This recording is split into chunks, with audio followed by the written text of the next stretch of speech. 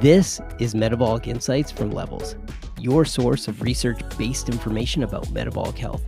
Find this article and join Levels today at levels.link/metabolic.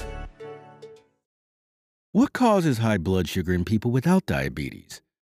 Anyone can experience hyperglycemia, but certain lifestyle habits, both positive and negative, can make it more likely.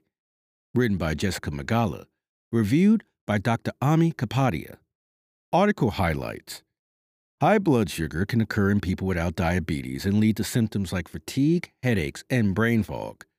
Spikes over 140 milligram per deciliter after meals are concerning.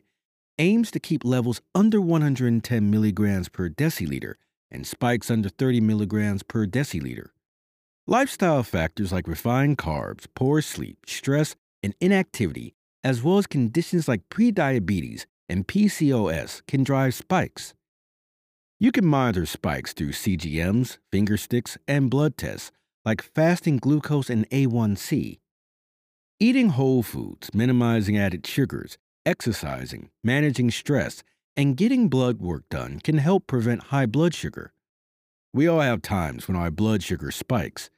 Maybe you had oatmeal for breakfast or a smoothie that wasn't quite as healthy as you thought it was.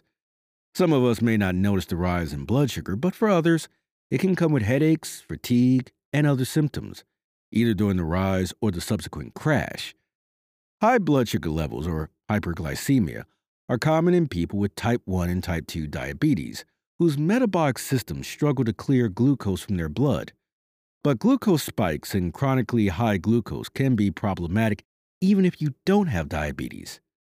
Optimal glycemic control is a crucial component of metabolic health, which benefits every system in your body, from cognition and mood to immunity, sexual health, and risk of chronic disease.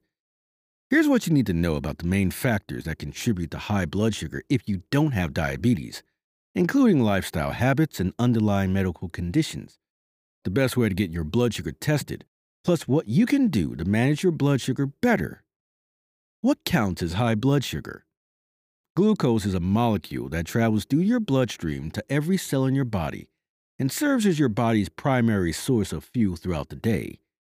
Glucose comes mainly from eating carbohydrates, though your body can also synthesize it if needed.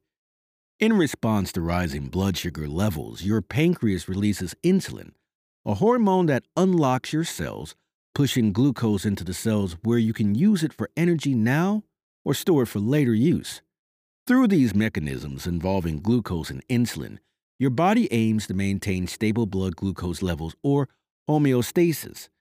When this balance cannot be maintained, high blood sugar levels can result. Often, we talk about high blood sugar in the context of diabetes, but it also commonly occurs in the absence of diabetes. According to guidelines from the International Diabetes Federation and the Centers for Disease Control and Prevention, blood glucose should rise no more than 140 milligrams per deciliter following a meal. However, there's good evidence that suggests you should aim lower. Here's what Levels recommends based on research done on people without diabetes and the guidance of our expert advisors. Blood glucose levels stay below 110 milligram per deciliter after eating. The rise between pre- and post-meal glucose is no more than 30 milligrams per deciliter. Blood glucose levels return to baseline within 2 to 3 hours. Fasting glucose is another marker to keep in mind, as it measures your blood sugar unaffected by a meal, essentially your baseline glucose. The standard guideline for this number is under less than 100 milligrams per deciliter, but Levels suggest aiming 90 milligrams per deciliter, as evidence suggests your risk of dysfunction increases even at the higher end of normal. What are the symptoms of high blood sugar? When glucose spikes in your bloodstream, you may feel it. Understanding your blood glucose levels throughout the day and in response to certain foods can help you connect the dots between what you've just eaten and the symptoms of hyperglycemia, the blood sugar spike, and hypoglycemia, the subsequent crash. These symptoms include increase in thirst, weakness and fatigue, headaches, brain fog, anxiety, or jitters. What causes high blood sugar in people without diabetes? Blood sugar rises when more glucose enters the blood than your body can clear quickly. Rising blood sugar after eating is normal, and your body's metabolic machinery knows how to get you back to homeostasis. What we want to avoid are sharp, rapid rises, which can trigger reactive hypoglycemia, low blood sugar when your body releases too much insulin. This cascade can result in oxidative stress and cellular dysfunction. Over time, repeated high blood sugar levels can drive chronic conditions like blood vessel and nerve damage, kidney disease, and problems with your heart, vision, and hearing. Here are some of the most common causes of blood sugar spikes in people without diabetes. Eating refined carbohydrates and sugar. Since carbohydrates become glucose once digested, eating too many carbs at once can overwhelm your body's glucose-clearing systems, especially if those carbs are digested and absorbed rapidly. For example, refined flours, sugary drinks, and pure sweeteners like honey or table sugar are much more likely to lead to a spike than, say, the handful of carbs in a whole vegetable. In addition to the types of carbs, other factors determine how far your blood sugar rises after eating, including what you eat them with. Nutrients like protein, fat, and fiber slow down digestion and the secretion of sugar into the bloodstream. The order in which you eat your food, portion size. Larger portions mean more glucose. Whether you exercise after you eat, your microbiome, and your unique glycemic response. What spikes one person may not spike someone else. Intense exercise. Given that exercise, including high-intensity training, improves measures of high blood glucose in both the short and long term, many people are surprised to learn that a single session can cause a spike. But this is one rise that is not concerning. When you're exercising hard, your body can pull from glucose stores in your liver, causing more sugar to flood your bloodstream to fuel your workout. In fact, these spikes can work for you by improving insulin function over time. Stress or trauma. When under stress, your body enters fight or flight mode. To give you the energy required to flee or fight that threat, your body releases stress hormones that cause blood sugar levels to rise. High stress from time to time is not worrisome. However, chronic stress lingers, and too many fight or flight episodes can degrade insulin function over time. If you wear a continuous glucose monitor, CGM, you may find that you can match episodes of stress, traffic, a fight with your spouse, public speaking, to specific glucose spikes. Poor sleep. Even a single night of poor sleep can impair your glucose processing the next day, making you more likely to eat more calories, choosing foods that cause a spike, be in a higher stress state, and experience insulin resistance and inflammation. People who routinely get too little shut-eye are at a higher risk for developing type 2 diabetes. In addition, there's evidence that deep sleep brainwaves that occur during non-REM sleep are directly related to next-day glucose control, conditions that can lead to high blood sugar without diabetes. While you may be able to pinpoint certain lifestyle factors causing blood sugar spikes, you also want to consider the possibility of underlying medical conditions that have been shown to affect blood glucose: prediabetes and insulin resistance. Insulin resistance occurs when repeated spikes cause cells to start to numb to insulin's effects, making it harder to clear glucose from the blood. Prediabetes is the state of insulin resistance in which your fasting glucose, or A1C, another measure of glucose levels, is chronically elevated beyond what's considered normal, 100 to 125 milligrams per deciliter, fasting glucose, or 5.7 to 6.4% A1C. Beyond those numbers, you have type 2 diabetes. In this state, your body has lost some of its ability to clear glucose efficiently, so you're more likely to see spikes in addition to your high baseline levels. Beyond being a stepping stone toward type 2 diabetes, prediabetes has its own health consequences. More than 1 in 3 American adults have prediabetes, and more than 80% don't even know it. PCOS.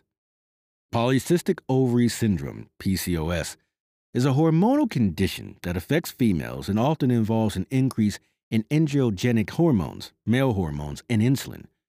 People with PCOS often have insulin resistance and high blood sugar, which can cause further hormone dysfunction in a vicious cycle, leading to several downstream symptoms like weight gain, acne, and hair growth. Cushing syndrome. Cushing syndrome is a rare disease where your body chronically makes too much cortisol. The hormone cortisol has a range of functions throughout the body, including regulating your blood sugar. Too much cortisol impairs glucose metabolism in up to 84% of people with Cushing's, creating an increased risk of metabolic syndrome and heart attack, which can persist even after treatment. Pancreatic conditions. Your pancreas contains cells that secrete hormones like insulin. Certain conditions that affect the pancreas, including pancreatitis, inflammation of the pancreas, may damage these cells and affect insulin function and have been linked to hyperglycemia, which can lead to diabetes. What to do when you have high blood sugar? When you recognize the signs of hyperglycemia or see the rise in real time on your CGM, there's one thing you can do right now to help your blood sugar fall. In the moment, get up and get moving. Physical activity allows muscles to absorb up to 50 times the glucose compared to when you're at rest. Your glucose levels will fall as muscles use that blood sugar to power movement. A 30-minute walk within 30 minutes of eating is ideal, but any activity helps. If you have a CGM, you'll typically see that you're more likely to get a blunted curve compared to a spike when you add a walk after dinner. When to see a doctor? If you're struggling with blood sugar control because these spikes happen often throughout the day, it's a good idea to make an appointment with your healthcare provider. There, you can have testing done that looks at your fasting blood glucose and HbA1c to measure your blood sugar. More on that later. If concerns exist for other diseases, such as PCOS, your doctor may explore additional testing. How to measure blood sugar. Some tools and tests can give you insight into your real-time and long-term blood sugar. CGM. A CGM is a wearable biosensor that takes real-time readings of your blood glucose levels and sends the data to your smartphone. Initially developed for people with diabetes who need to monitor their glucose levels to dose themselves with insulin carefully, CGMs are now commonly used by people without diabetes to see how their diet and lifestyle impact their glucose and make healthy changes that support stable blood sugar. Fingerstick. With a fingerstick test, you prick your finger with a needle to produce a drop of blood and place it on a small device that analyzes blood sugar levels. The tests are available at any drugstore, but because they are not continuous, they only give you a snapshot, and you can't see your entire glucose curve, e.g., how far your glucose rose and fell. Blood tests. Your annual physical typically includes at least one blood test to assess your glucose levels. Fasting glucose is a measure of your blood sugar level after fasting overnight. This test gives you a picture of your baseline glucose. A higher number can indicate metabolic dysfunction. However, as a single point-in-time measure, it can't show your glucose dynamics, how well your body responds to glucose. A1C or HbA1c is another blood test. It measures your average blood sugar over a more extended period, around 3 months, by looking at the percent of your hemoglobin that has glucose stuck to it, known as glycation.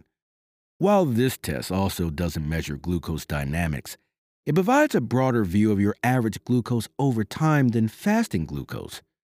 Other tests to assess your metabolic health include an oral glucose tolerance test, in which you consume a sugary drink and then measure your response at regular intervals to see how efficiently your body handles the glucose load, and a fasting insulin test. Levels members can order on-demand blood testing that covers fasting insulin, along with 4 additional metrics not often collected at a standard physical, including ApoB, triglycerides, uric acid, and HbA1c. How to prevent high blood sugar? Fortunately, healthy lifestyle choices can help maintain stable blood sugar levels. To decrease the risk factors of having high blood sugar without diabetes, here's what you can do. Eat nutritious whole foods. While there are many potentially spiking ultra-processed foods at grocery stores, as much as 71% of the items on shelves, you still have many foods to choose from that promote stable blood sugar. And while everyone reacts to foods differently, a balanced diet of whole, unprocessed foods is unlikely to cause spikes.